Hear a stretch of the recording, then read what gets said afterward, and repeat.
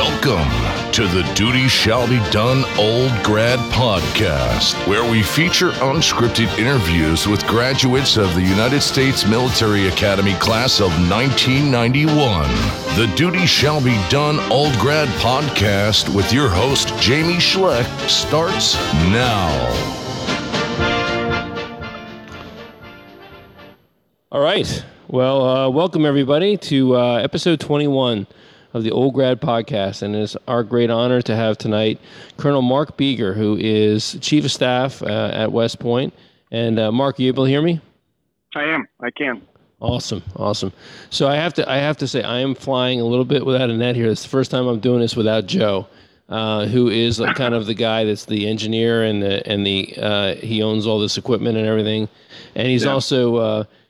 His real job is like an OEM coordinator for the town, and there was like this huge, I don't know what the weather was like up there. It was like brutally hot all day, and suddenly like this cold front came in and created like this huge storm. He's got all kinds of trees down and highways blocked, and so he's out on the road. He just talked me through how to get this thing set up, and I think we're up and running. I think we're live. So. Okay. So it should be working here. So how are things? How's West Point these days? Really good. We had a hot but a great day here with the ice cream social for our for the Beast, the new cadets, and so we had a awesome afternoon seeing them off into everybody's homes, and then getting them on their way. Huge. The storm you just described just passed through, and we saw a beautiful sunset over the Hudson River. So it's awesome. It's great. So did you host a bunch of cadets at your house? We did. We had 5 of them. I think that's what we've been doing the last few years. But we had 5 today, and they were great. I tell you, every one of them.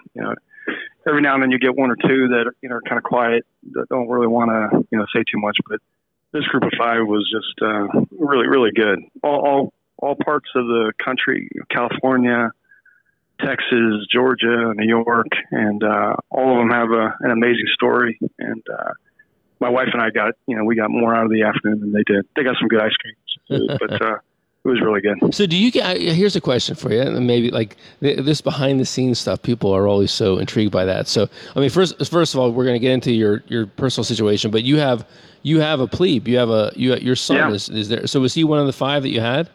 No, they're pretty good about the sticking to the rules, but so he was a few houses down at a neighbor's down the street, which is killing us. We wanted to, of course, head down there and give him a big hug, but we FaceTimed him for a good while, and he got to hang out with his buddies down the street. So how is it like? How are they matched up? How do these 5? Like, I'm sure there's no randomness, right? How do these 5 cadets end up being the ones that come to your house? Well, they got a neat, I don't know how many years we've been doing this, but just, an online system where you can get on there and you can request, so there was maybe 2 cadets or 3 cadets I was requesting.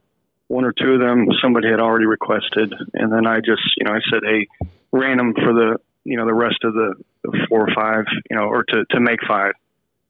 So there's some, by design, people can request, but then I'd say, probably majority of them are, it's just random kind of distribution across all the volunteers. So these cadets are not, were they from the same company, or were they like from? No, totally all over. Yeah. So they're meeting each other. Yeah. So they're meeting each other. They're kind of meeting each other for the first time too here, right? Yeah. In fact, I think all 5 of them were different companies, different regiments. So that was kind of neat too, just to see them share the, because everyone thinks that, A1 is the, toughest company, which it probably still is. But, so they've got all the, the rumors and the, just the stories going around. So it's neat to watch them. I mean, just getting to know each other, and for a little while anyway, just getting to relax. And so is this also the detail change? So this is where first detail and second detail switch out? Okay. Yeah. So they got through their first 3 weeks, and this is like really their first. I mean, it's unbelievable, Jamie, how every minute is accounted for, as you can imagine. But so they got through the first 3 weeks. They had 4.5 hours with us today. I think that's right. And then we dropped our group off just across the street here at Arvin Gym.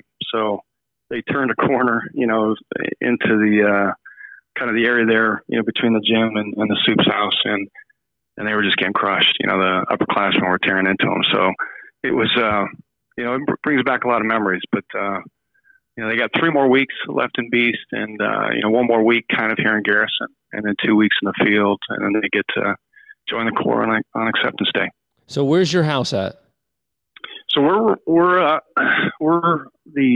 right next to the dean, I guess. So Okay. we're in this little kind of grouping of 6 homes called Professor's Row. I'm the only non-professor. I get lucky and get to squeeze in here, and our neighbors give us a hard time about that. I don't have a PhD, so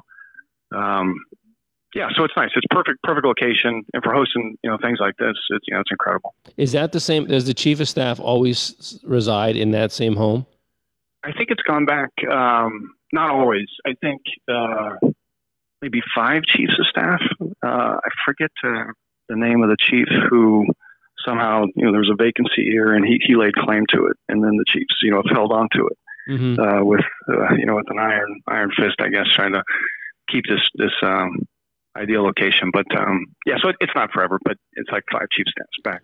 Yeah, speaking of being down to the minute, I saw Colonel Rich Morales, who I think is your neighbor. Yeah. He posted like down to the minute, like they're like 4 minutes left, and they were like, that's when they started walking back to go back to Beast. Yeah. Yeah, he's incredible. I mean, that the whole all of our department heads, all of our that's a neat part about coming back to West Point is just seeing the caliber of faculty, tax coaches. I mean, the whole crew is unbelievable. Rich is one of the, at the very top, but they're all amazing too. It's neat to have them as neighbors. Yeah, we're hoping that Rich may join the board actually for the nonprofit that I work for. So I've been heavily recruiting him, and he's got my vote. Yeah, he's also the OIC for the baseball team. So my nephew is he plays baseball, so I've got to know him a little bit through that. Through that. So here's another behind the scenes question: do you get reimbursed for your ice cream? Like is there no? So you have to like lay out the money for that. There's not like a special allowance for that. No special allowances. Mm-hmm. I mean, some people, they lay out some amazing spreads too, but that's all. It's just all part of the deal. It's for the flag. You just got to pony up to do it, right? Right. Awesome. So now you've been there for how long as chief of staff? Just a little over 2 years. I got here in 2000, summer of 17, so just a little over 2. And so, how do you land that job? I mean, that's like a pretty sweet deal. Like, is this the kind of thing you begin talking to people a couple years ahead of time? Like, you get kind of tapped, like, hey, listen. Yeah. How does that work? I'm sure it's different for everybody, but for me, it was just luck and timing, really. I was working for an amazing boss out in Hawaii, General Brown, and Bobby Brown? General Bobby Brown?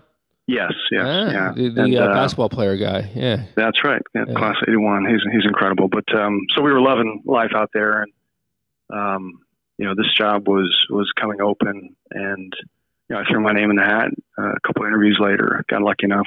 It helps to have classmates and friends and people that are serving here that can vouch for you, or maybe say a good word or two, but lie sometimes, whatever. But so it was timing, luck, and I got to, I had the honor of serving for General Caslin his last year as a soup, and then this past year with General Williams. So that's been really neat too. And I don't know if every chief has had that kind of experience, being lucky enough to serve for 2 superintendents. So it's been pretty cool.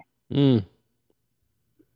Yeah, last week. Oh, by the way, I know that you hadn't listened to any of the podcasts when we did a pre-call yesterday, but did you get a chance to listen to anything yesterday? I did. Yeah, I listened to, I think, like 4 or 5 of them. They were great. Really? It was fun. Yeah. Wow. Really good. What jumped out at you? What made you? What was memorable? I just thought for me, it was the flood of memories of stories. Because I'm not really good at that. I can't, unless I really sit hard and think, about different experiences. A lot of the stuff is a blur to me. I'm sure, like a lot of our classmates. So I remember the real, the moments that kind of, are engraved in your minds, but, the in-between moments are tough sometimes. So I was just enjoying, listening to some of the stories and reflecting back on our shared experiences. Ed Russ doing the GOAT. I mean, that's just incredible. And the behind the scenes of that story, that was a lot of fun. But, Yeah, it was good. That's probably the best part for me. Yeah. Speaking of that goat, so you're in that video, the video that General Caslin did when they heisted the goat from Navy. Yeah. Now, was that just made for TV, or was that like legit? Did you guys actually steal the goat?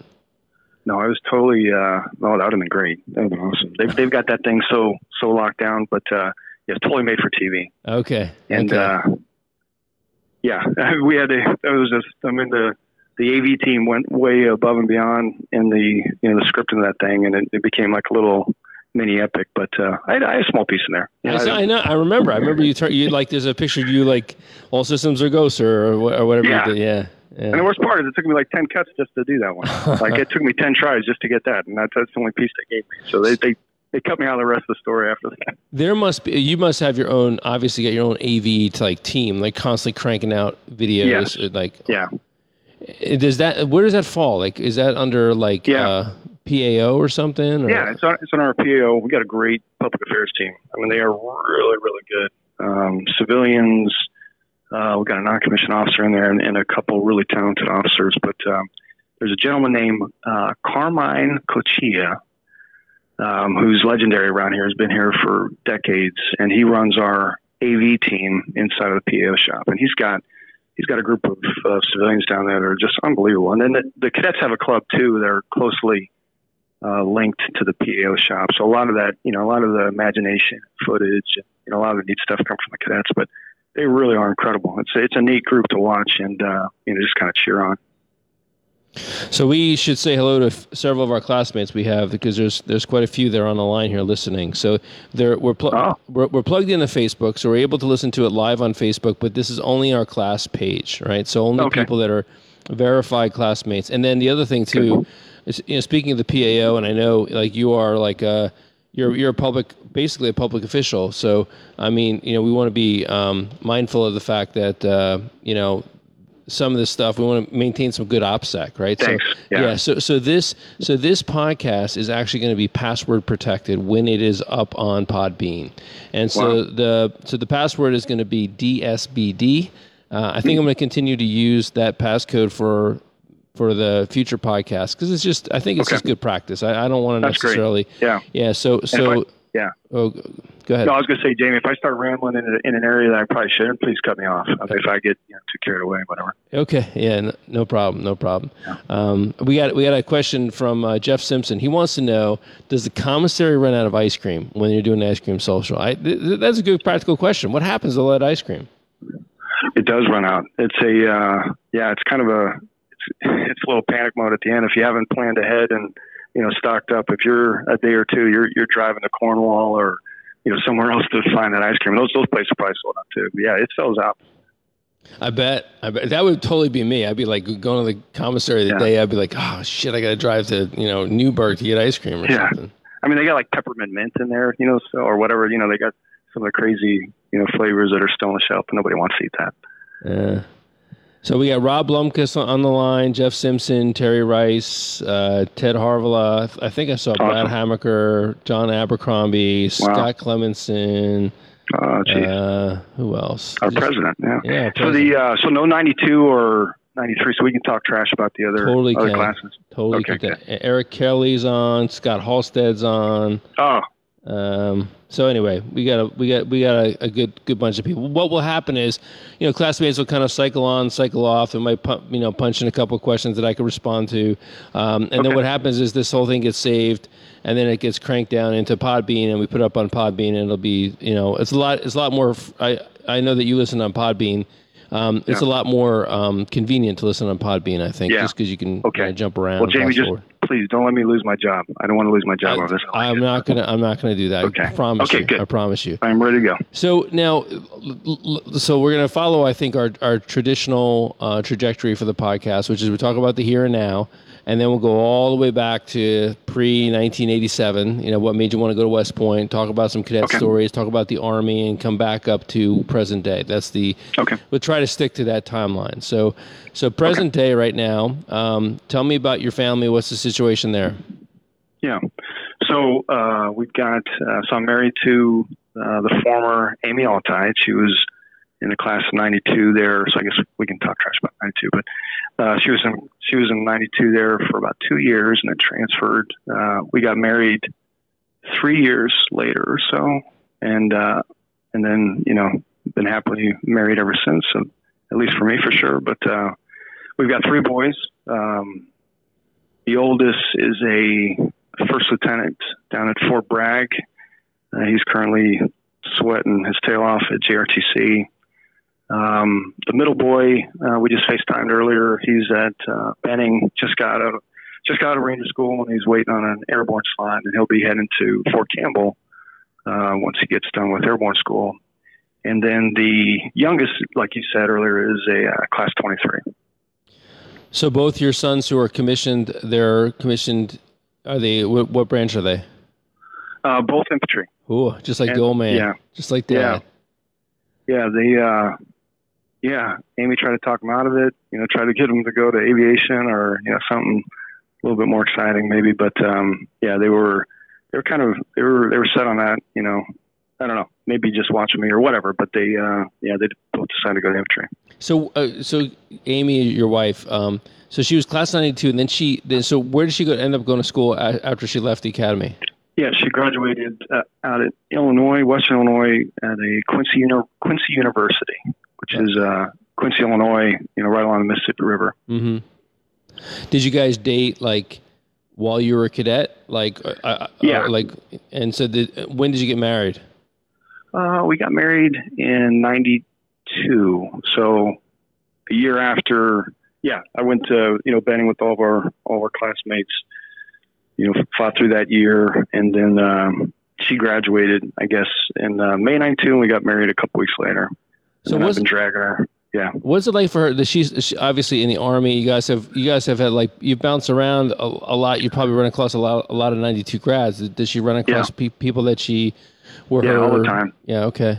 All the time. There's a big, and I, of course I won't talk trash, but there's a strong presence of '92 here at the academy. A few of our department heads, a couple of our PUSMAs. Mm-hmm. Really amazing, talented people. But they really take care of Amy as kind of a former classmate. So she's part of the '92 team as well. You know what's interesting too? I remember General Brown, his wife Molly, was also a former cadet. Did you know that? Patty Brown. Patty, okay. Yeah, that's right. But yeah, she was. She was here for I think about a year. Right. And then she transferred as well. That was interesting.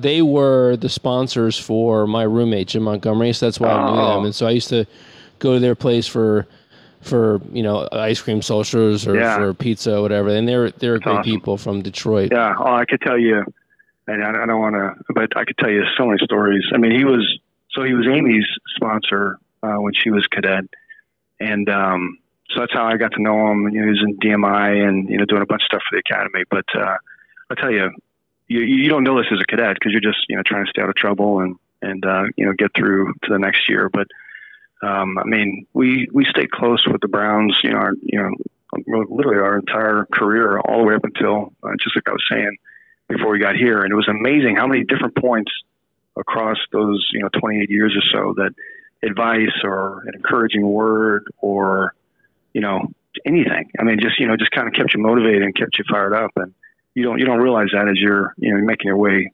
through your 4 years here at West Point. Yeah. There's 2 General Brown stories that I heard, and I never heard them firsthand. It was always second and third hand. But the first one was when he was in Iraq. He was a brigade commander, and Coach K, who he's remaining very close with, actually chartered an aircraft to bring letters and presents to his troops. That's Is that right. true? Yeah, I was in that brigade. No shit. Wow. Yeah, we there's a couple of us. D.A. Sims was there, really kind of running the show for us. He was the brigade operations officer for General Brown in that deployment. But yeah, no, that's all true. And the 2 of them, D.A. and General Brown, the first 6 months or so of that deployment, I mean, for all over Iraq and Afghanistan was pretty crazy. But those 2 were all over. You just talk about leaders, out front, setting the example, leading, every step of the way. I mean, those two were incredible. They were an amazing team. But yeah, so all that stuff's true. How about this one? I heard about this too. So he took over. He changed command with General Brooks, right? I think one took over for the other. I think General Brown took over for General Brooks, or that's vice correct. versa. Yeah, in Hawaii, that's right. And Coach K handed the guide on. He actually basically received the flag and handed it to from one to the other. Wow, I didn't hear that. I wasn't there for that ceremony. I didn't hear that one. So I heard actually that because he coached both of them in basketball. Yeah, that's right. Right. And he said that is the first time that Brooks has ever passed anything. Yeah. Like, meaning he would never pass the ball. I have heard that. I've heard that joke, but yeah, that's funny. I hadn't heard that story too. That's funny. Anyway, well, that's cool. So your son, he's 2016, your oldest son, right? Class of 2016. That's right. Yeah. And then you have one is class of 2019. 18. Okay. Yeah. Okay. And then your youngest one. So you had like a little break there because your youngest one is like what 5 or 6 years younger. About 5 years younger. And it's crazy. We get especially old bosses, General Brown included, give me a hard time all the time about the free education, and we should owe the government some part of our savings and paycheck because we're the boys on the side of West Point. But the interesting thing is Amy and I really tried hard, and not to push them other directions, but of course to make sure that they knew that there was a world of possibilities out there. And I won't tell you the Josh story, but he's the middle boy. But the Olin story, this is kind of neat. I'll be quick, but we took him down to the Carolinas. Well, we used to live in South Carolina, so we had a good feel for USC and Clemson. But we took him down to North Carolina to do the kind of spring break, looking at a couple schools, and we went to Davidson, Duke, and UNC. And all three schools were incredible. I mean, the admissions departments were really professional, and I mean, incredible presentations. I mean, all three schools were amazing. But we ended up at UNC, and the whole time we're pushing our young boy to keep his eyes open. This is great. Look at this. That's great. And we were at UNC at one of their dining facilities, and this place is like state of the art. There's probably like 6 months. I don't know how old it was, but you go up this escalator. There's all these lights. There's Chick-fil-A, all you can eat pizza. I mean, it's crazy. I mean, there's no cash being exchanged. They just eat whatever they want. And so, we got settled on a table. I had a huge tray in front of me.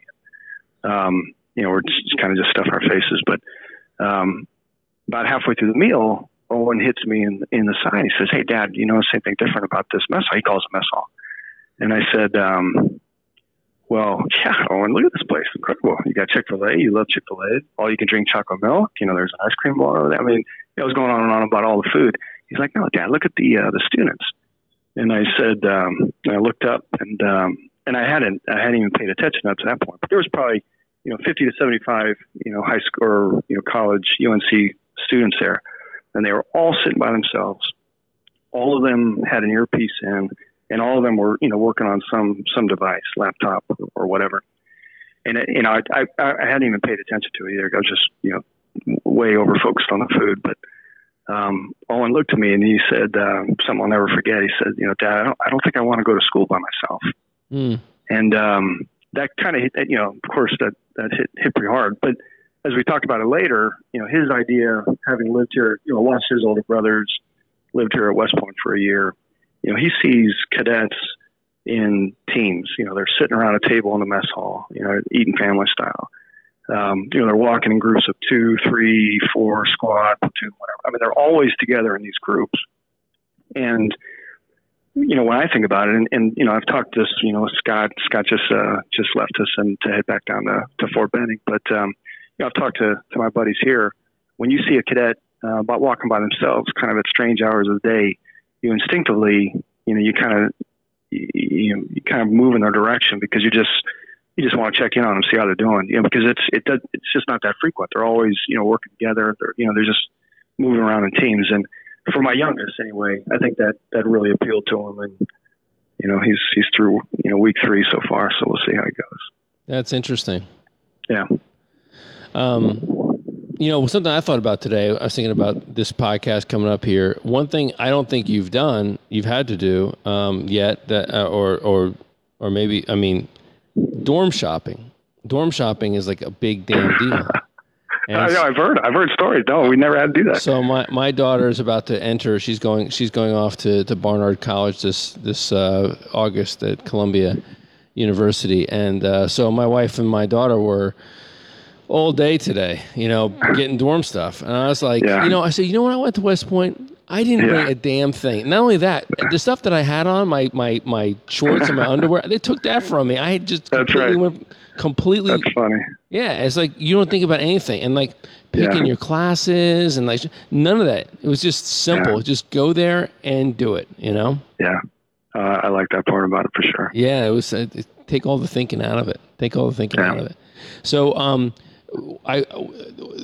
time is going to fly so fast. We've been talking already for 26 minutes, and we got a lot to talk about. But what I do want to talk to you about real quickly, though, behind the scenes at West Point, how do you figure out these damn companies? I want to know the sort of like, what is the magic mix? What comes into consideration? And I look at like, who decides to be career Army officer? Who decides to, what's happening with all that? Like, what are the theories of how you mix the cadets? Yeah. Well, so the admissions team, they do a wonderful job of, bringing us what we consider to be, the best and brightest in the country. And as they get ready to, get them settled, even, in these B platoons and then on into the academic year, they just, as you'd expect, they want a model of fair distribution of just about every measure of diversity. So there's so many prepsters that are spread out. There's so many prior service that are spread out. There's so many of the different races and the different backgrounds, and so they just work very hard to make sure that that gender is distributed fairly, evenly, and then all the other aspects of diversity. I think the challenging thing to do is to go back and to really study. And we don't spend a lot of time doing this, to be honest, but, which companies, happen to, produce the, maybe the longest serving or the, the highest rank or the highest performing or whatever the case may be. We do pretty well at looking at class to class, but we kind of stop in terms of trying to go below that. So it's hard to compare a company versus a company or a battalion or regiment or whatever. It's really just looking at the classes and doing a good hard. I mean, the neat thing, one of the many neat things about this place is that we are over the top critical of ourselves and always looking to see how we can do it better, almost to a fault. I mean, we're constantly, in debates and discussions, and it's not really me. I'm just kind of, watching and cheering them on. But our experts are looking at this all the time. The neat thing, Jamie, I tell you, and I just, share this piece is that. I get to talk to a bunch of families that come in on recruiting visits or just visits in particular, and I truly try to impress upon them that because of our commitment to diversity here at the Academy, in terms of admissions, but also in terms of their 4 years here, I truly believe that we're one of the rare institutions where talent is celebrated, and talent is a measure by which you'll, succeed. An example I give them is, was I guess 2 years ago, our first year here, so the class of, would that have been 18, I guess? Yeah, so 18. When you're sitting there on the parade field and you got the entire corps in front, and I'll be quick on this one, but you got the entire corps in front of you. On that particular year, that class was, the first captain was a young lady named Simone Askew. Mm-hmm. She went on to be a Rhodes Scholar, and our first African-American female first captain. And she was unbelievable. I mean, she was really, really amazing and talented young lady, and she absolutely, deserved and rose up to the challenge of being first captain of the year. So she was special, of course. But then when you looked one, kind of further back on the parade field, 3 of the 4 regiments were being commanded by female cadets that year.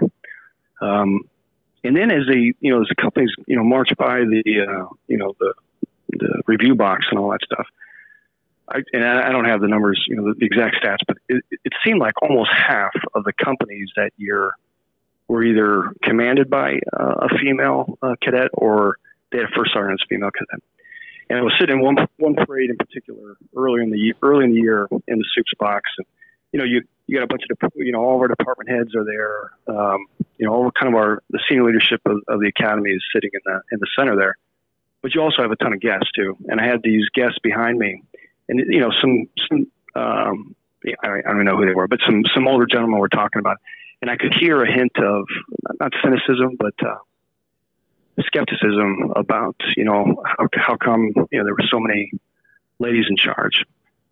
And, I listened, it was bothering me at first, and, I just kind of let it go. I mean, it wasn't obnoxious or anything. But at the end, I had to make a point to turn around and say, I couldn't help it over here, but I just want to, I want to tell you that I know personally the individuals that are picking the leadership that you saw on the parade field today, and it had nothing to do with their gender. It had nothing to do with the way they looked. It had everything to do with their talent, their desire, and their potential. And I kind of went down a little bit more just to give them a little bit more substance of that. But I just think it's one of those, I know I'm kind of veering off your original question, but when you think about, what these, young men and women are doing every day over the course of 4 years, it's neat to see, and we're not perfect because we screw it up all the time, but really trying to celebrate that talent and get that talent in a position that it can have the most impact on the organization. Yeah, I think Holly West said the girls rule and the boys drool or something like that. Yeah, that's they did. I think at graduation 2018, the top 7 graduates were ladies.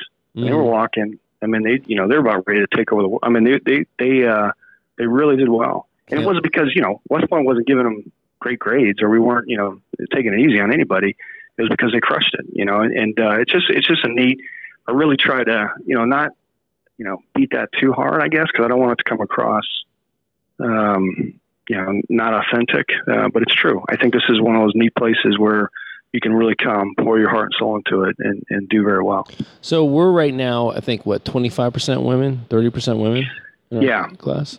I think we're about 24 overall. This class of 23, we just admitted, I think the number is about 23.5%. Last year was just over 24. I think over the last 3 or 4 years, we've been just around the 24%, which is huge. Jamie, compared to our day, that's like, I don't know, it's at least double. Yeah, it's double. Hey, I find too, I think it would be very interesting though to be able, and I'm sure these Athena, there's this Athena conference, and the women of West Point get together. And I would really love to just, unpack that further, because when we were there, there's either 3 or 4 female cadets in a company, right? So you think about that dynamic, damn well better get along with them, because there's only 3 of them, right? And so they're going to be your roommates for the next 4 years, and you got these dyads, right? So and by the way, you talk about diversity of companies. I think of the F1 ladies, our sister classmates. They were studs, right? Academically, physically, but they're all so similar. All 3 were white. All 3 were academic studs. I would be curious to see how they sort of decided these 4 these 4 should go into F1, but there wasn't very much diversity among the 4 of them. Because they all I think 2 or 3 of them were star women. And anyway, but I think it's interesting now, because if you now have 7 or 8 females in your company, you can conceivably not room with one of them all 4 years. That's right. You don't need to get along with that person as much. So, and it's a dynamic that none of us had to even think about, back in when we were going to school here. But you're right. It's a huge change, and I think it's hopefully, not that nobody needs the help. Hopefully, it's it's kind of an empowering for really anybody. It's not even just. We're talking about ladies right now, but it's to our other kind of diversity groups. we take a little bit of scrutiny sometimes on the diversity topic. And now, having been here about almost 2.5 years, I'm convinced that it's a powerful. Well, I mean, I didn't need any convincing, before I came here, but it really does, help the entire organization just become stronger, more appreciative of different perspectives, and then being able to leverage that talent. It's pretty powerful. One last question on Here and Now before we go back to 1986. But I'm curious, like, what is your typical week like? What's the battle rhythm? Do you have like a meeting on Monday morning? Do you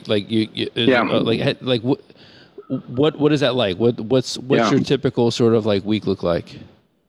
Well, the first thing I'd say is that, and I had no clue about this, before I got here. I mean, because you think of West Point, there's people teaching classes, there's like frisbee football in the afternoon, you're home early for dinner, you got three, whatever. I mean, you just kind of have this image of, just very quiet, patient kind of place. But I was blown away at the tempo. I mean, the demands we place on our staff and faculty are incredible. They're not asking for sympathy, but they're working their tails off. I mean, it is unbelievable. We're here in the middle of summer, and you think that, okay, we got Beast and we've got, Buckner going on. There's like 30, I don't know, I saw the number, 3,500 cadets that are either training, Beast and Buckner, or they're leading the training, or they're just kind of keeping the place, under control. That's a huge number. I mean, you think that, I don't know, maybe I just wasn't thinking much about it. But to your question on the battle rhythm, it's a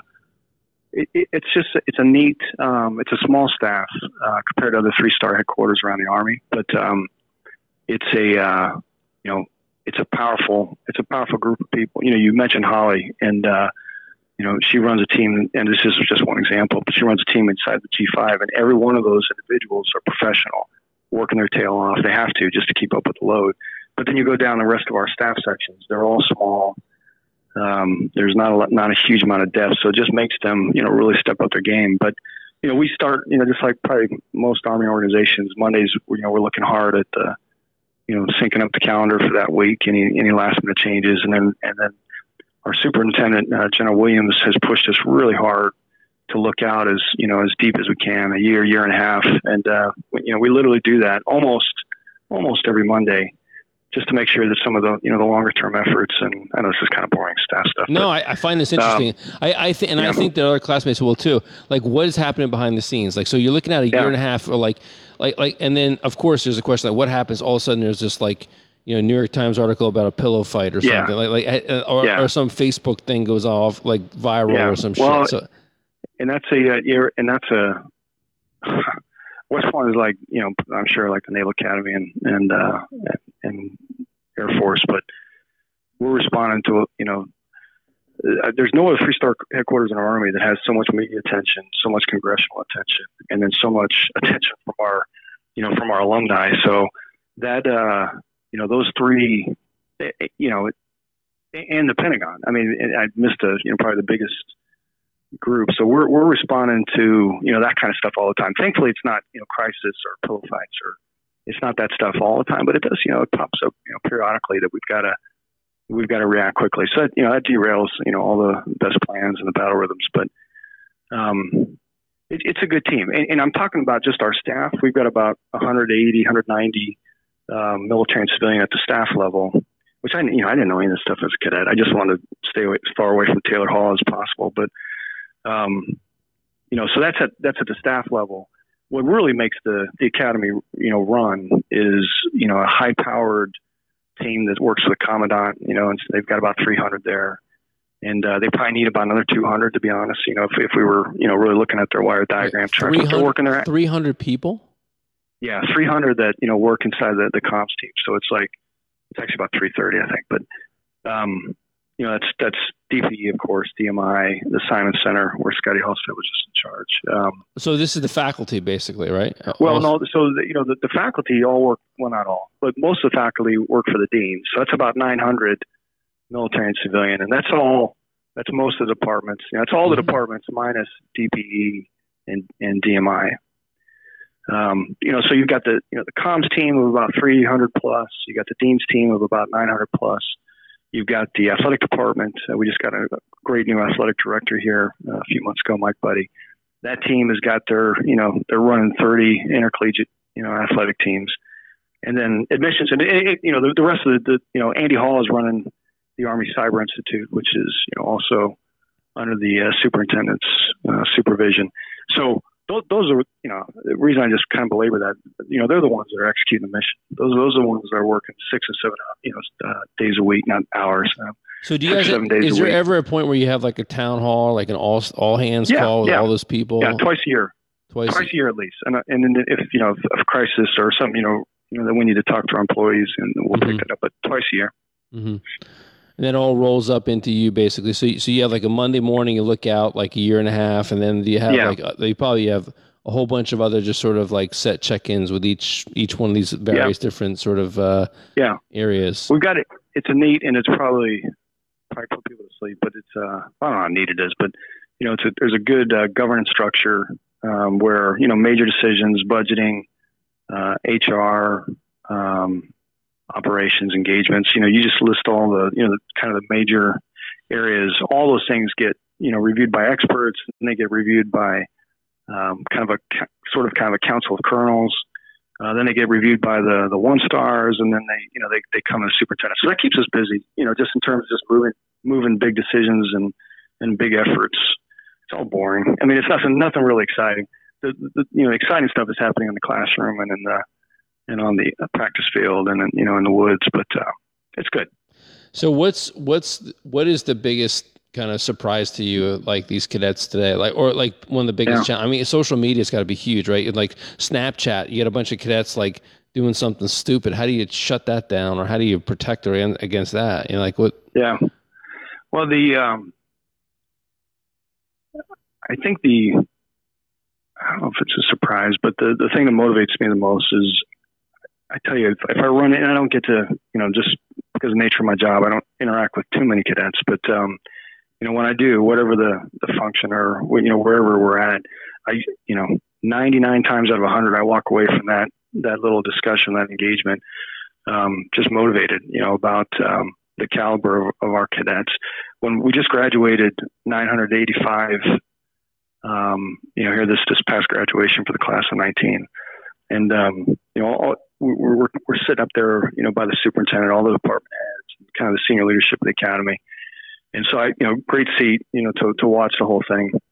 This graduation in particular, I was really focused, just looking at the cadets, looking at their eyes, looking at the way they, all the joy and all that kind of stuff, just really focusing on emotions.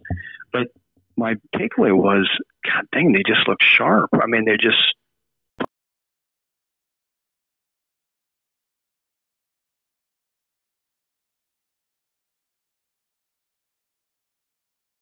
schools, and then they're going, we still have many brigades that are rotating back and forth to Afghanistan and Iraq, and those young ones are wide-eyed. There's no secrets that they're on a train moving that direction. Mm-hmm. And that's inspiring too. I mean, it's just really, it's a neat, there'll always be those that screw up, get in trouble, and thankfully those many that do, they're still walking hours and they recover and they come back stronger. And then there's the few that, just, probably shouldn't be here in the first place. And they usually find a way, not to graduate. But those are the exceptions, and if you get wrapped up into the 2 or 3% of that group, you could probably get, cynical and disappointed in the effort. But if you focus on the other 99%, that are ready to lead soldiers, it's a pretty motivating place. Yeah. So let's go back all the way back to the very, very beginning, 1986. So where did you grow up? So Dad was Army. We were all over the place. He was a non-commissioned officer. Started off MI and then transferred over to the AG. And when he retired, we settled in Phoenix. So I went to kind of middle school and high school in Phoenix, Arizona. So that's what I call home.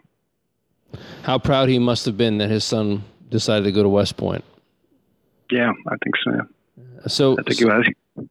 So now, by the way, your folks still around, or? Yeah. Awesome. They retired right outside Fort Huachuca. Actually, that's where I was born, Fort Huachuca, and they fell in love with that part of Arizona. So my mom and dad live in a nice place, not too far. And then, so did you apply anywhere else, or was it just West Point, or nothing? It was West Point or Arizona State University, and my uncle. Those are pretty extreme opposites, right? Yeah, thank God it worked out the way it did. I guess it would have been great too. That was fun. But my uncle, my dad's brother, was also a non-commissioned officer. He was teaching here in DMI, actually teaching, around then Captain Brown and Captain Sniff and a couple other, really neat DMI professors, I guess. But so he was here for 3, maybe 4 years. He might have stretched it out 4 years. And he would send me a little, propaganda and a flyer. And, I thought that I could play basketball really good. So, one time he sent me a Army basketball practice jersey that was reversible. And Jamie, I literally wore that for like 3 weeks straight. I mean, I just wore that all over the place. And wait, hold on, time out 1 second. Did you play intramural basketball? Yes, you did. A4 had a brigade champion. I know you guys beat F1. Yeah. You beat F1. So I don't know if you. So we want a rematch for a 30-year reunion. 30-year reunion. F1 A4. We want to make it happen. It's going to be on like Donkey Kong. Yeah, that was great. So that was, anyway. Right, so that practice jersey sold me, and so did you do early admission or whatever? I got I got my letter or whatever we got, like December timeframe. Yeah, so you're early. That's good. Is that? Yeah, I guess so. So December I got it, and then of course I shut down all the issue stuff, and I just tried to, get ready to go. Did you know anybody else from Phoenix that was coming out there with you? Any of our classmates? Nobody. Yeah, no classmates that I was, but not in that area. No. So did your folks come with you to our day? No, actually, they just.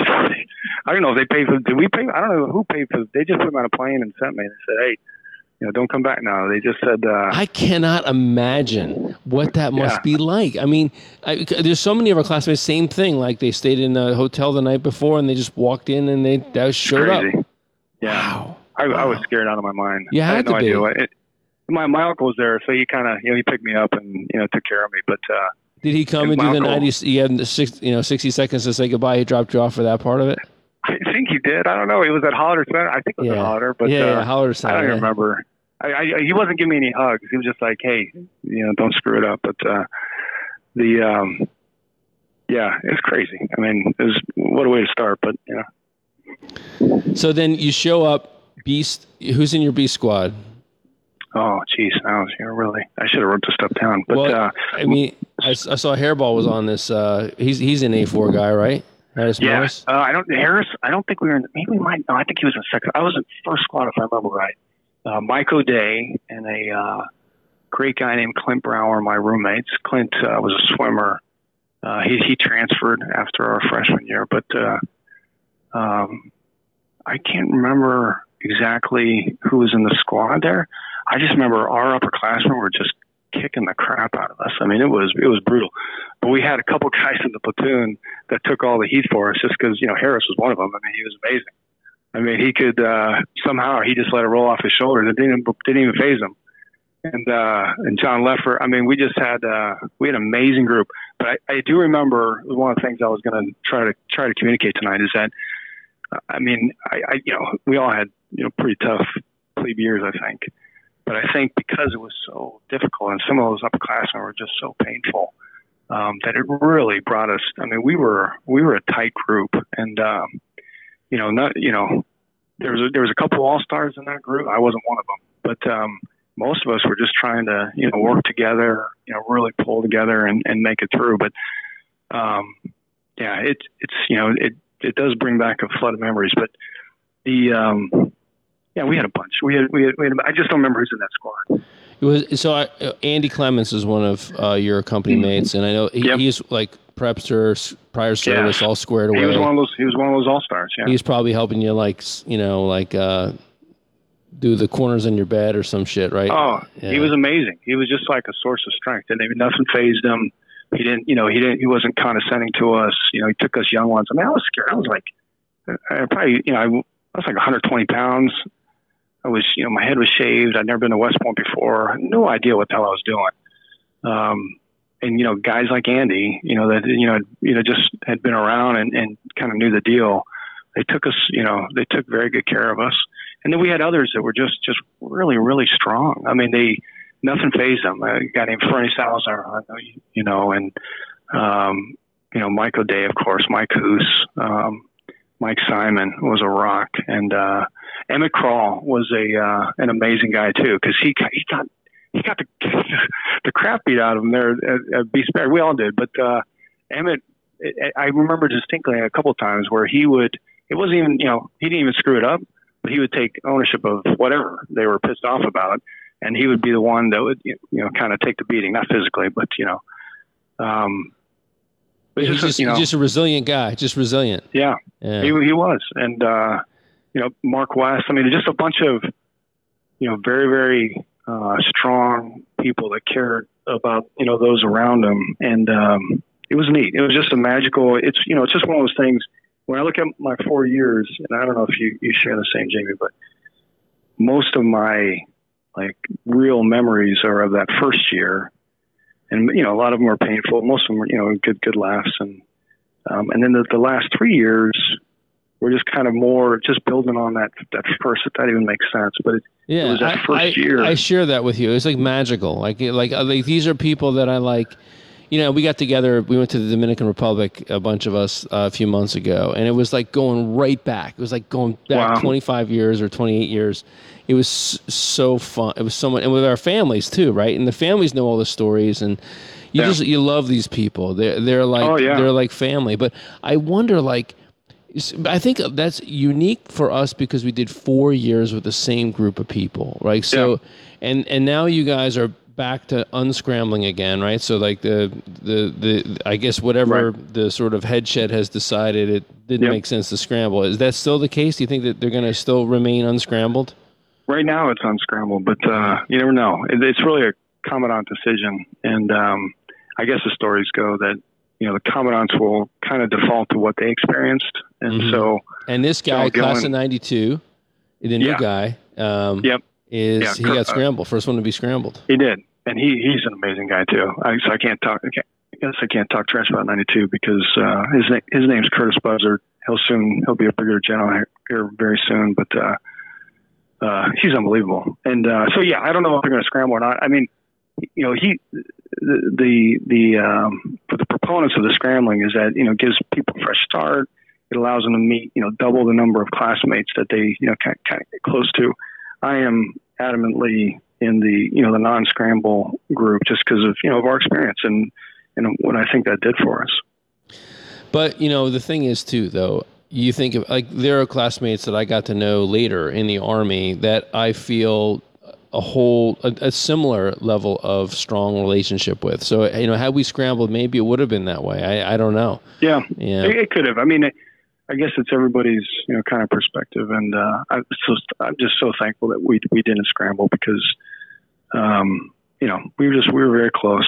There was just a group of people that to this day, if I see any one of them, and I'm a terrible classmate. I don't write, I don't do good at keeping in touch. But thankfully, when you do, and I just saw Pat Mullen stop by here. I think he was dropping his son off for SLE at the beginning of the summer. And so we got to spend some time with him. And it was like, no time had passed. So thankfully it's, I think, we're that close that, we can reconnect instantly.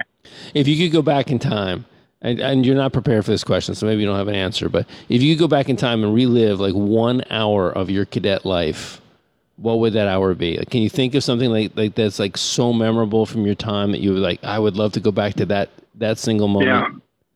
Probably when we crushed F1 in that basketball game. I set myself up for that one. Yeah, I guess so, huh? That's probably the one that I would not go back to. I don't know. I don't even know if we crashed. I don't remember, but I'm sentimental. So my the two things that I'm thankful for, well, they're fun, but the two biggest things are my classmates and then my wife. So if I could probably try, I proposed to her down by the the river courts. I could have rehearsed. I could have done that a little bit better. But if I could relive, 1 hour, it was probably the hour that I asked her to marry me. I know that's kind of no. So it was. So you're the second one telling a proposal story, by the way, on the Old Grad podcast. So the first one was Kim Evans talking about getting proposed to in the basement of the barracks with a cockroach on the. So that was her story. So where were you? Like, how did this go down? Well, she had decided, she did her, I guess that was her yearling. No. Yeah. Right before Cal year. She'd done that summer as like a B squad leader. She loved it. She did a great job, of course, but she knew that she wanted to do something else. So she had decided to leave. I had bought, this is good. This is kind of a silly story, but I had, I'd saved all my money, which wasn't much. And D.A. Sims, he was, we were doing Buckner 1 together. He was company commander. I was first sergeant. I could tell you 1,000 D.A. Sims stories too. That would take another hour of the podcast, but, he was unbelievable. I mean, he's unbelievable to today. I mean, he's one of the biggest impacts on me, personally, professionally. But so, he helped me pick out the ring. It's all I could afford. It was this tiny little thing. I held on to it in my little wall locker there, my little lockbox at Buckner, because I didn't want to. It's a silly story. I'm sharing way too much, but I didn't want that to influence her decision at all. But she decided. She came back for ring weekend. So she had already made the transfer, and she came back for ring weekend. She was staying with the Browns, and I had no imagination. I took her to their hotel. We had a nice dinner. I had the ring there, and I was squeezing it in my pocket the whole meal. She had to have dessert, so that took a whole another 45 minutes, which was killing me. And then we got out. It started raining, but it wasn't really raining that bad. So we drove down. I had this whole thing kind of scripted in my, it was going to be a beautiful sunset, moonlit night. Yeah. But we get to the river courts, and it's raining. It's not raining that hard. We could have got out of the car, but she refused to get out of the car. So I'm like, dang. I go, will you at least roll down the window? So I get out of the car. I go around to the other side. She barely rolls down the window, and I stick the ring through the window, and I'm like, hey, do you want to get married or what?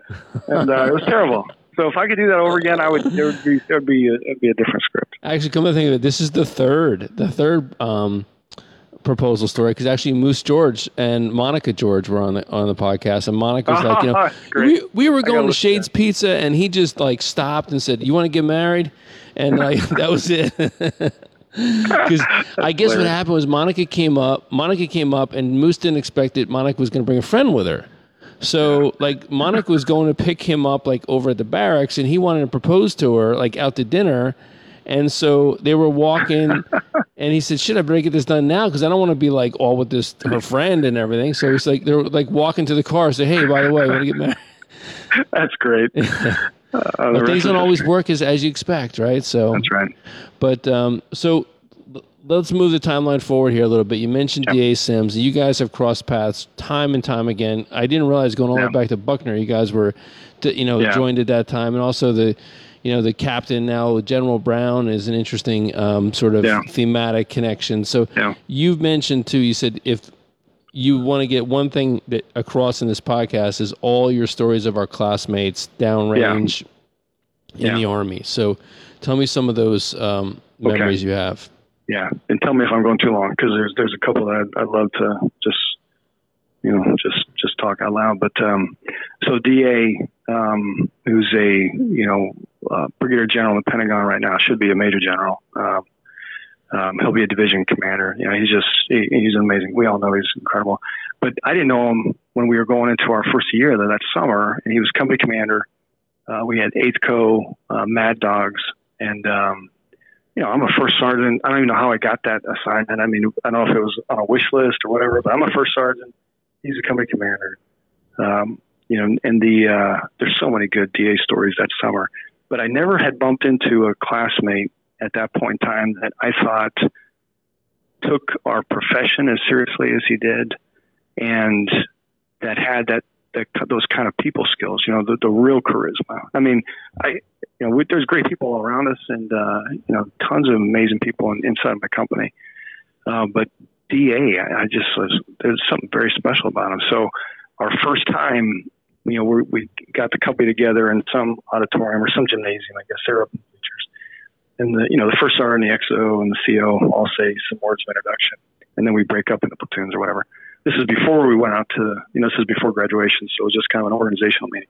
And I had my little, notes on a 3x5 card, and I'd rehearse it 20 times, and I get up there and I stumble through it, and it's like I just want to get the whole thing, get off to the side.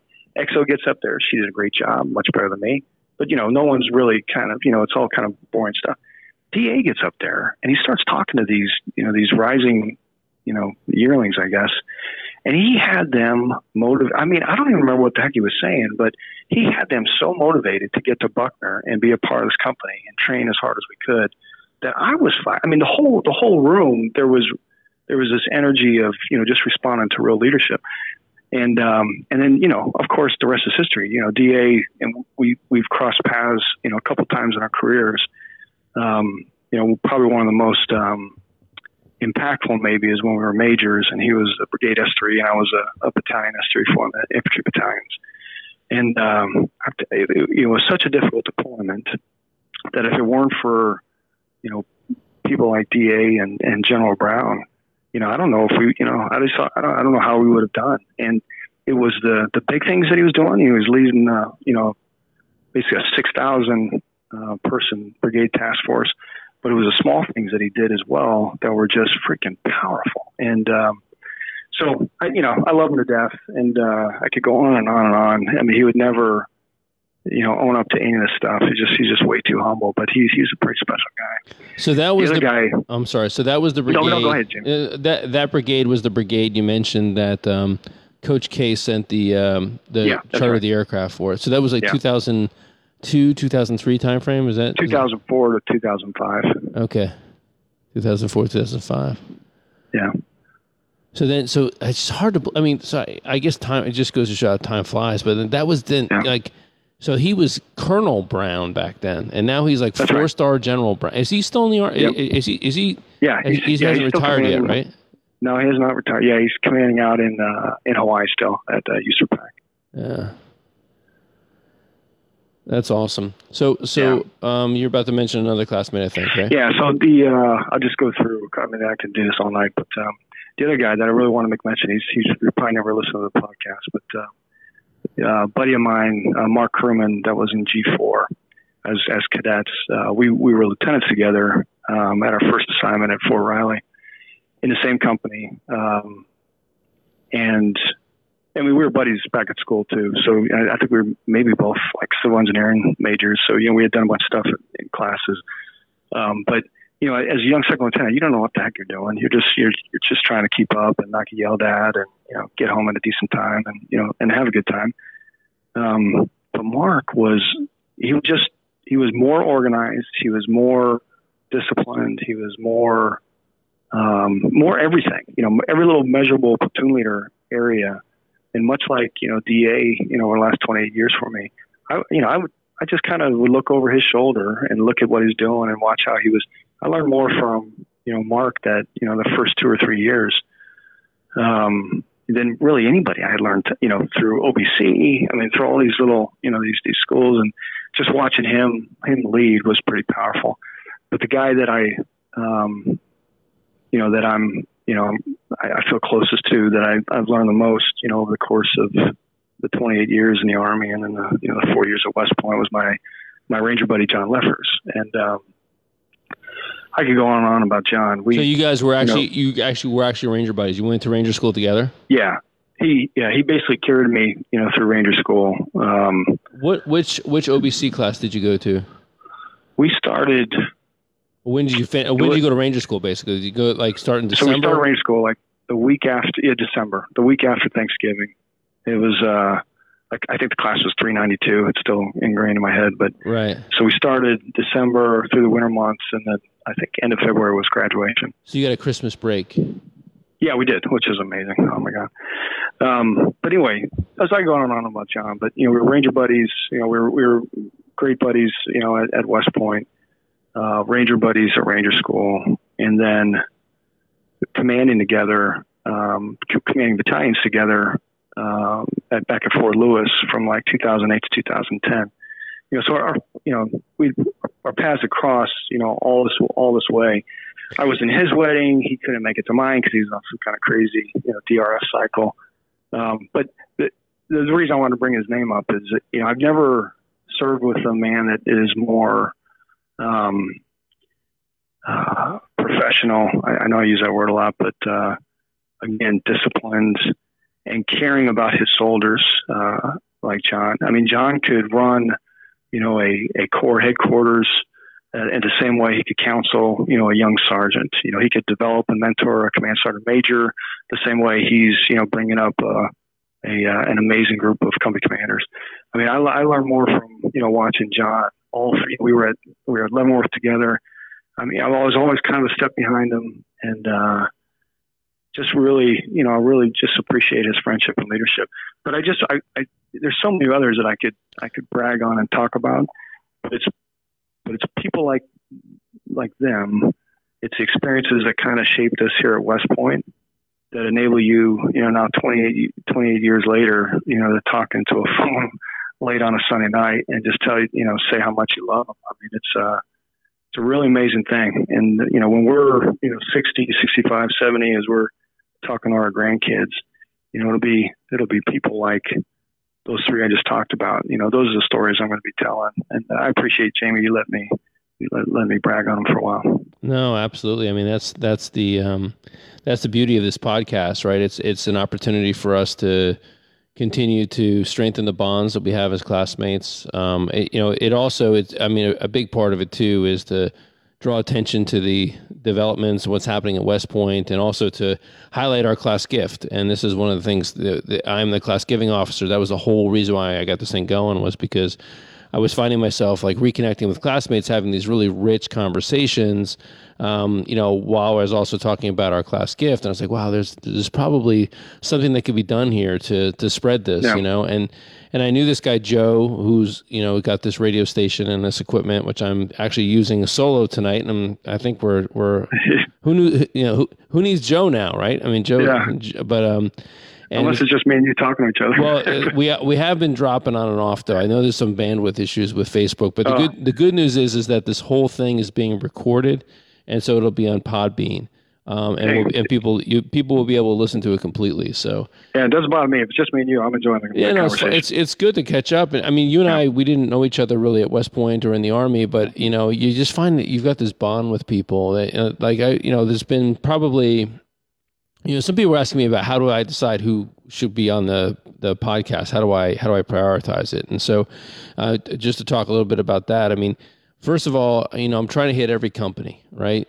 So that we've got some diversity, and we're trying to, get each one of these companies up to 91% giving rate for our class gift, because that's what we're trying to do. And the mighty F1 is the only one that has reached that level. We didn't quite bring home we didn't bring home the brigade championship, but we are leading in that. And important. But I mean, ultimately, I would love to be able to hand over our class gift at the 30-year mark and say we're the most generous class in Academy history, and that would be awesome. So the most anyone has ever given is 88%. I want us to be at 91%. So, but getting back to the podcast dynamic. So, I was cognizant of the first couple. I had John Keenan on, I had Andy Hall, I had the West on. I was like, I want to make sure that I get good representation of male and female, make sure that we've got good diversity of people that come from various different backgrounds. And so I'm trying to also keep diversity among that and get to each one of our companies. And so this is podcast number 21. So I've gotten a little bit more than 21 people because a couple of them have been with more than one person. But I will get to every company. So I'm prioritizing those, the balance of the companies that I haven't gotten to. And so awesome. If anybody is listening to this and they've got good ideas of people that they want to have on, please let me know. I'd love to just sort of and just randomly reach out to people and see who I could have on. I tell you, I don't know if you've reached out to them yet, but just because I got to spend 2.5 great years with him here recently at West Point is Scott Halstead. Yes, I did try to get him. He was in the middle of PCSing when I last. Yeah, he's a tough guy. I know he's a tough guy to get. I mean, he's just busy. He's working hard, but now he and his family are settling down at outside of Fort Benning. So hopefully he's got a little bit of time. But the reason I bring up Scott is, one, he's got unbelievable insight of the academy, and like a passion and a love for this place that, is unrivaled. Unrivaled. And he's just an amazing individual. I mean, he will tell you exactly what he's thinking. Always maintaining the standard, and just genuine affection for our profession. So he'd be incredible. Yeah, I think he'd be awesome. Yeah, I want to get him on. I actually did ask him, and he's on my list of people. I'm looking to take a little bit of a break, though. I'm gonna not do any in August because I'm traveling and I'm dropping my daughter off at college, and it's probably gonna need to be, I'm gonna need to check myself into a mental health institute or something after I do that. My little baby girl. And dropping my son off is not a big deal. Dropping my daughter off, oh my goodness, I'm panicked over that. I'm the same one. way. Yeah, the first two were not easy, but the first two were not. This last one was just painful. It was hard. Yeah, it's gotta feel good though, because you know that they're safe at their West Point. You might get hit over the head with a lockbox and a pillowcase or something, but that you're not. That's you can survive that. That's not terrible. Yeah. But there's not too many places in the country where on a random Thursday night, at 2 a.m. that you're hoping. I mean, there's always exceptions, but you got a pretty good confidence that they're safe in their rooms. I'm looking at some of the comments here. Moose George is saying, "I feel you. I need to redo my proposal as well." Moose was listening to that. That's funny. I'm looking at some of these other comments, see if we have other things to respond to here. Terry Rice is another E1 guy that I've been trying to get on. He's eager to get a bunch of cybersecurity people on to talk about cybersecurity. Yeah. So that would be good too. Yeah. Yeah. So I haven't done E1, so I need to get somebody. So Scotty Halstead was E1. So. Oh yeah, there you go. So So then your last couple assignments, I mean, I know we were talking about circa 2004 to 2006, but then, so that was when you were a major, you were battalion S3, right? So, so then you did your battalion command at Fort Lewis, you said? Yeah. And Leffers was your fellow battalion commander with you, your Ranger buddy. Yeah. So he was command of 138. Rock of the Marne, and I was command of 49 Manchus. Of course, he was main effort. I was supporting effort 1. Kind of always trying to keep up with him. But so it was neat. That was a great group too. We had an amazing group of officers and NCOs. I'll tell you that. So of the 28 years or so, for whatever reason, and it's all about the people, of course. It was just a neat time. We had a deployment in there, but it was not like it wasn't like the first deployment that I described. So much except for being apart from your family, it was nobody was getting shot at really. So it was a very quiet time in Iraq, which gave you the opportunity to really try to invest in the Iraqis. But did you find yourself back in the same spots that you were at 4-6 years before? Like, were you in the same area, same geography? No, our first one, we were up in northern Iraq, all over Mosul. And then the second one, right outside Baghdad, kind of Abu Ghraib area. John was actually smack dab on Abu Ghraib. And then I was a little bit further out in the west, kind of in the boonies a little bit. But and then further to my west was a 92 guy named Trevor Bradenkamp, who's he's either a general now or he's going to be a general. All these 92 guys are just flying by me, but and he's incredible too. And then, so what did you do after that? Well, first of all, were you and Leffers? Were you was one ahead of the other in timing? Like, who went to whose change of command, kind of thing? Like, I think it was a day apart. Really? He may have taken. Yeah, it was because they for many years there, kind of even now that they just do these huge change out. They get through a deployment. Kind of recover all their equipment and people, and then they do a huge change out of leadership, do a training cycle, and then deploy again. So, for many years there, everyone's kind of swapping out at the same time. So we took over within a day, and I think we changed command within a day. And then what was next after that? So I went to the Naval War College after that up in Newport, and I taught for a couple trimesters because I got there just a little bit off cycle, a little bit earlier, and then I went to school there, and then got the opportunity to command a brigade at Fort Jackson, South Carolina, a training brigade, and then did that for 2 years, and then over to CENTCOM for 2 years. I was in the plan shop, and then a year in Hawaii with USERPAC, and then over here to West Point. So it, we were bouncing all over the country there for a while. Some neat places. I mean, CENTCOM is, except for a relentless, kind of a back-breaking assignment. The location is incredible. So who was the commander? Who was the commander of CENTCOM when you were there? General Austin was commanding for like the first year and a half or so. That was he had been in command when I got there, but a year and a half of the time I was there, it was General Austin, and then General Votel took over.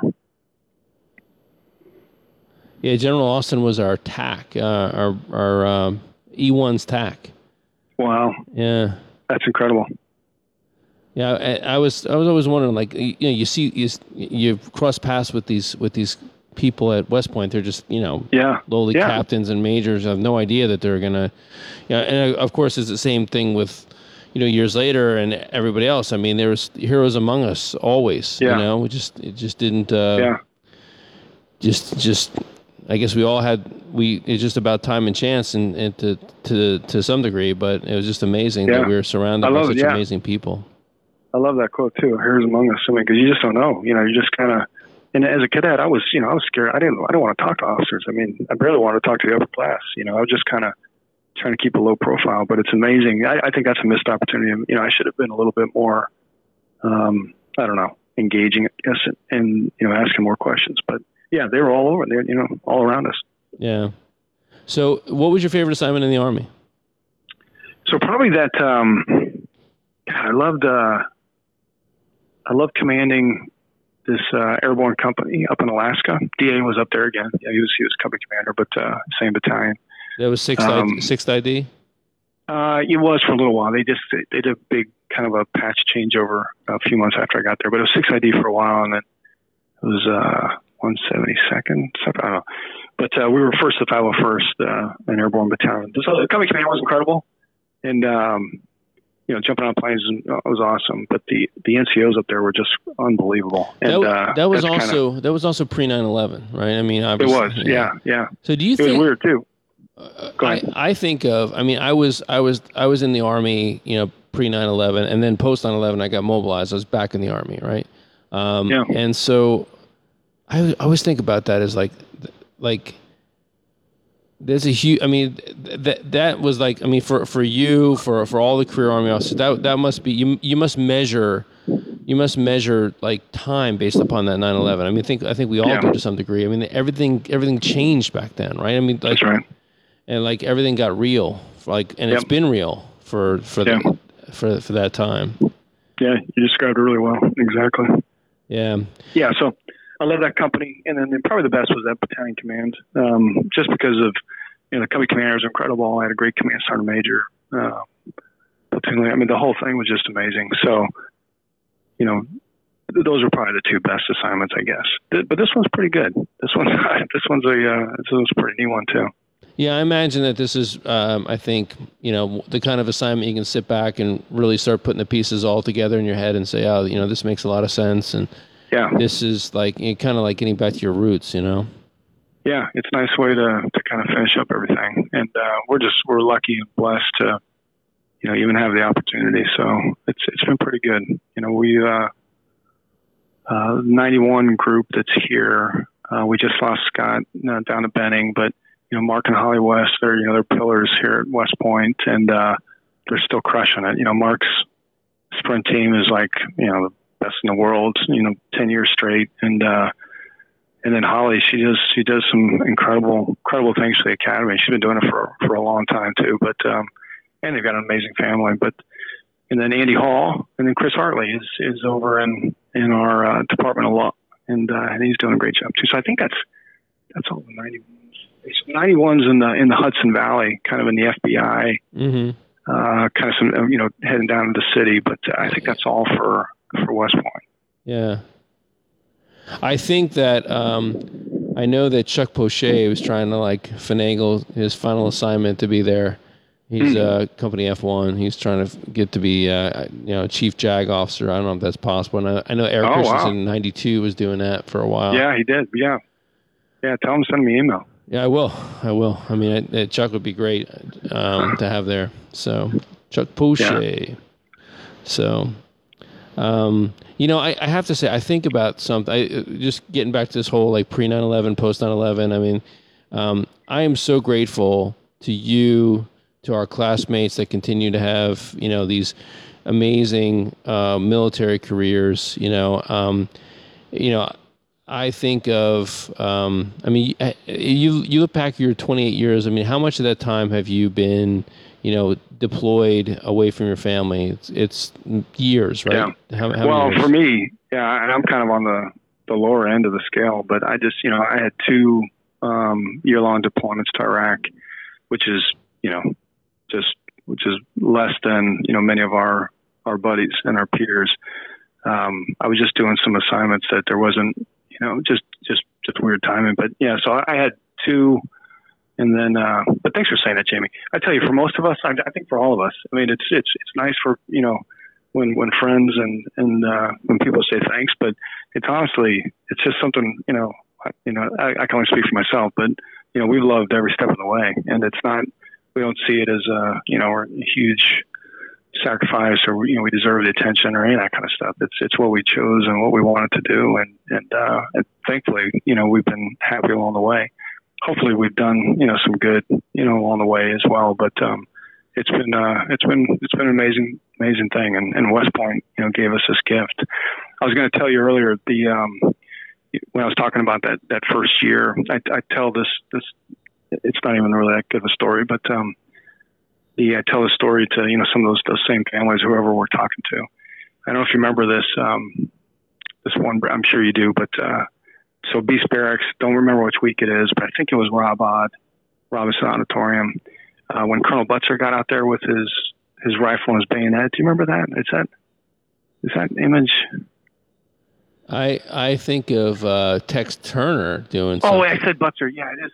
Yeah, Tex Turner. You're right. Colonel Butzer was his deputy. Yeah, so I screwed up the name totally. Yeah, Tex Turner. Yeah, Tex Turner. So you remember the time he takes the bayonet, throws it in the rifle, throws it into the stage. Yeah. Yeah. Well, the story I tell people that I try to make it as exciting as possible, but it was pretty exciting. But I remember distinctly when he did that. A couple thoughts going through my head. One, because he had like a stogie, and I was thinking, I didn't know you could have that inside buildings. I didn't think that was legal, but he was a colonel; he could do whatever he wanted to do, I guess.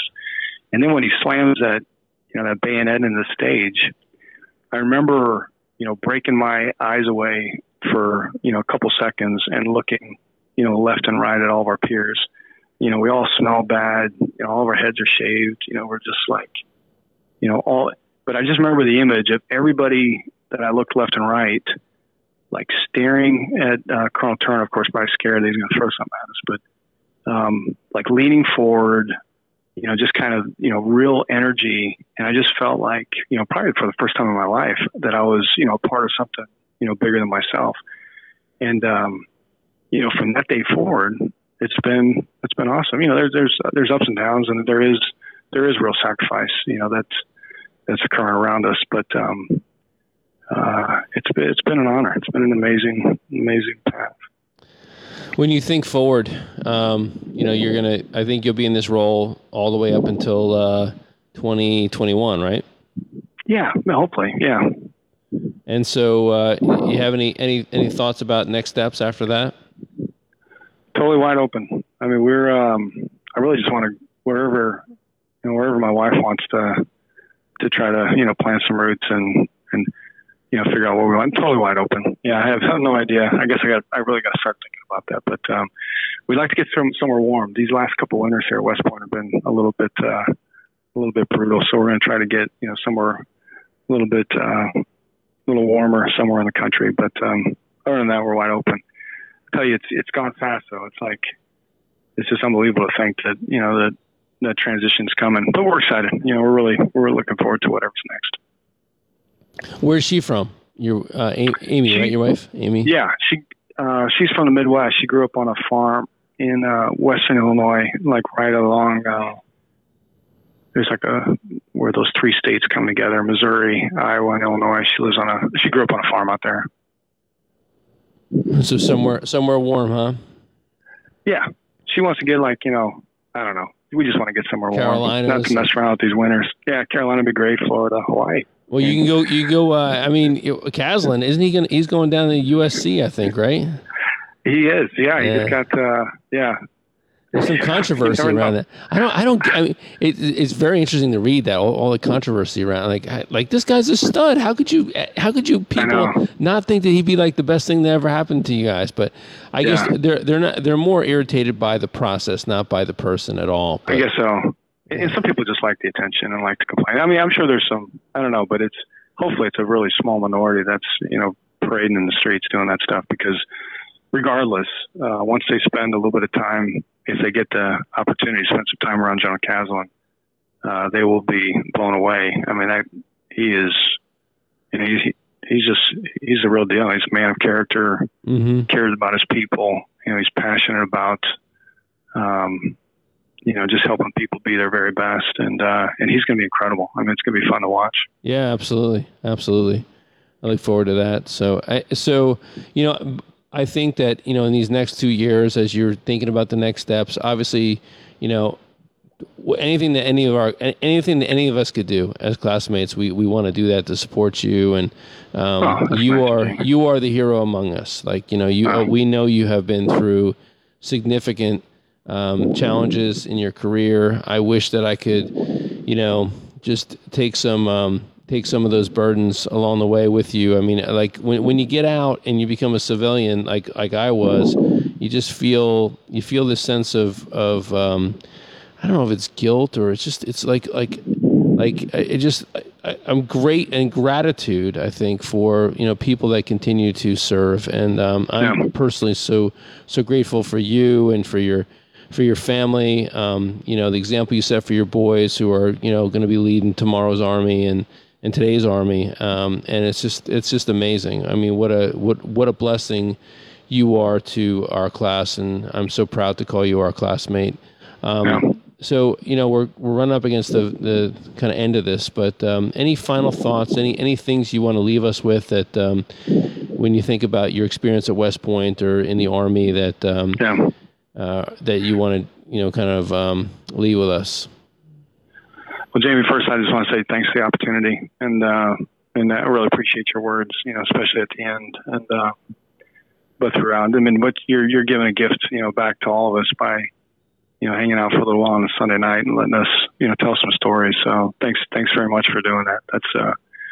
That's pretty powerful. And I think the only thing I'd say is, I'm a very small part of this, but our academy and is doing its thing. I mean, these cadets are amazing, and I know when people are able to visit and spend some time around, you can't help but come away from these conversations just feeling good about the future of our Army and the future of our nation. And they are really, really good. And, like I said earlier, we make some mistakes along the way because we're just human, but there's a group of military and civilian, here at the Academy that are really pouring their heart and souls into doing their very best. So if you have ideas or you have criticisms or you have any recommendations for how we can do it better, please don't hesitate to send it to us, and